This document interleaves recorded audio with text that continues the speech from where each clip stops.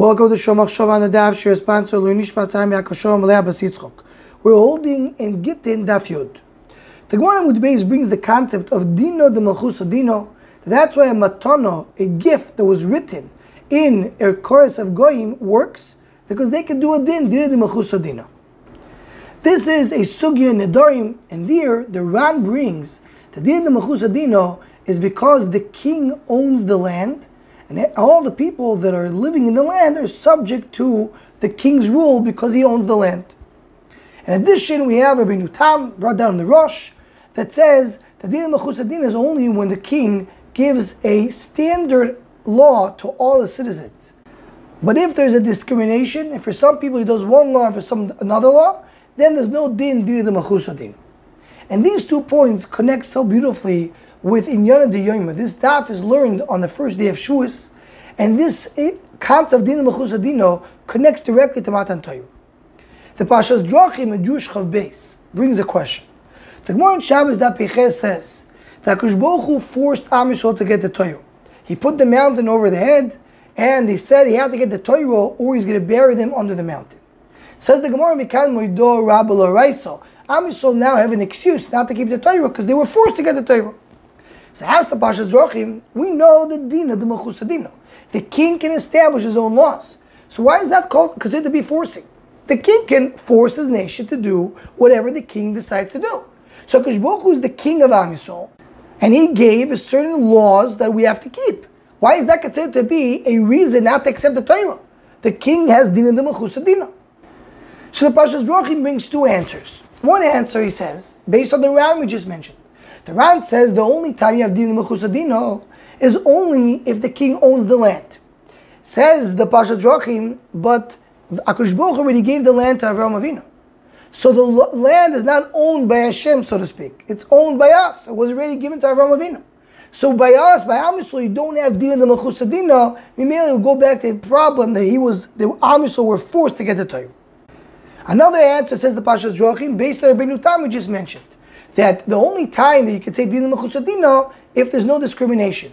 But here only Am Yisrael get the Torah, and the other nations did not get the Torah. So then you can't apply over here Dina Malchus Dino. That's the second answer of Pasha's Drachim.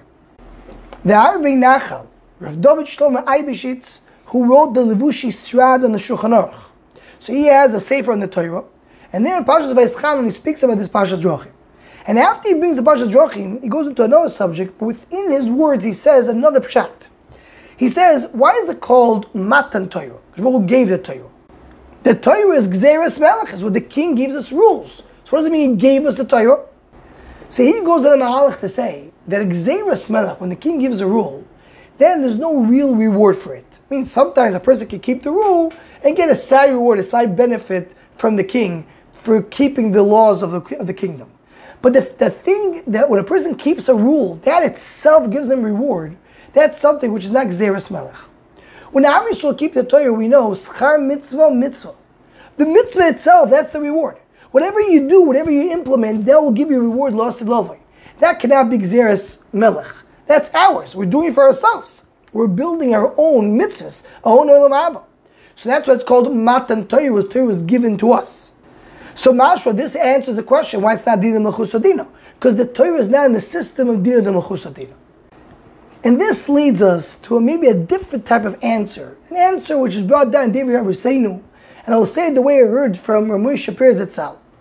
The idea of Matan Torah is not that HaKadosh Baruch Hu is giving us rules to follow.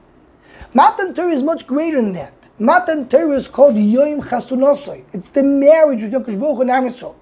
We spoke about in the previous year that the whole idea of Matan Torah is a shekeni min shekois piu. It's the kiss between the chas and the kala. It's the ultimate connection of Am Yisrael to HaKadosh Baruch Hu. The biggest chiddush of Matan Torah is that Am Yisrael are the owners of Torah. It's Torah delay. They own the Torah. Torah is coming down from up there in Shemayim, down here to the world. As the Arvei Nachal points out, Lashon Matan Torah, Torah is given to us. We own the Torah. We're the Bailim on the Torah. And if so, it's clearly not a Dina de Malchus Dino, Gzeras Melech, something the king is forcing us to do.